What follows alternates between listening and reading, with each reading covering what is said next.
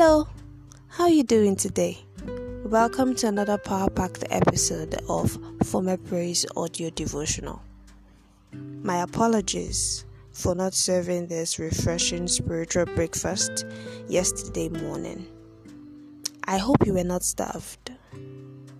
Well, today is a new day and Former Praise Devotional is served. Let us pray. Dear Lord, we thank you for today. Thank you for waking us up this morning.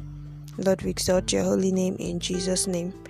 Father, we pray that you connect us to our destiny helpers today in the name of Jesus. Cause men to remember us for good. In the mighty name of Jesus, we ask that you use us to meet someone's need today. May we be a blessing unto someone this day. In the mighty name of Jesus, we decree that all things work together for our good. In the mighty name of Jesus. Thank you, Lord, for today is a blessed day. In Jesus' most powerful name we have prayed. Amen. So our Bible study topic for today is self-righteousness. Self-righteousness. Our text is from the book of Luke chapter 18 verses 9 to 17. Please read up the text. Our memory verse is Luke chapter 18 verse 13. Grab your Bibles, please. I'd like us to recite it together. Luke chapter 18 verse 13. It says, "And the publican, standing afar off, will not lift up so much as his eyes unto heaven, but smote upon his breast, saying, God, be merciful to me, a sinner." Self-righteousness is a false feeling of one's moral state or spiritual quality. It is often derived from a sense that one's belief or affiliation is better than others. A self-righteous person always rates himself or herself above other people. This description aptly captures the character of the Sadducees and Pharisees, who, according to the scriptures, were self-righteous and self-deceitful.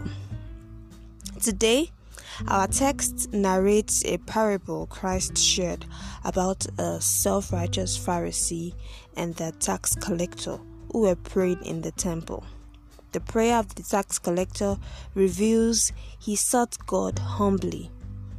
He realized his evil ways and genuinely sought God's forgiveness and mercy. It equally shows the prayer of the Pharisee who considered himself righteous. Rather than praying for mercy, he gave reasons God should answer his prayers. In our dealings, we should never flaunt the achievements we have attained in life. I repeat, in our dealings, we should never flaunt the achievements we have attained in life. May God help us. Rather, we should give God all the glory and always approach Him with a humble heart. The text equally dwells on a practice among women in Israel. In line with the practice, women would bring their children to the priests for blessing and prayers. But the disciples of Jesus Christ never saw reasons why women should bring children to Christ, or why they should bring children to Christ. Perhaps they thought Christ our Lord should be so concerned with matters of more importance than attending to little children. To their surprise, however, Jesus Christ welcomed and blessed the little children. As parents, we should cultivate the habit of bringing our children to Christ at an early age. In conclusion, God demands a humble and childlike spirit and mind when we come to Him in prayer. Our character is crucial to the way we worship Him. If He will accept our services, we must at all costs purge ourselves of all forms of pride and self-righteousness. May God bless His word in Jesus' name. Amen. Action point. Our action point for today is pray and ask the Lord to wash you of any form and any atom of pride in your life. Yes. Ask the Lord to wash you of any atom of pride in your life. And if you want to always flaunt your achievements without returning the glory to God, repent, okay? Always return the glory to God for everything you achieve and attain.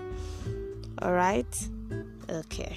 Thank you so much for listening. I remain Enifome Abraham, and it gives me great delight to serve you daily. Please listen again tomorrow morning for more inspiring prayers and teaching. God bless you. Bye for now.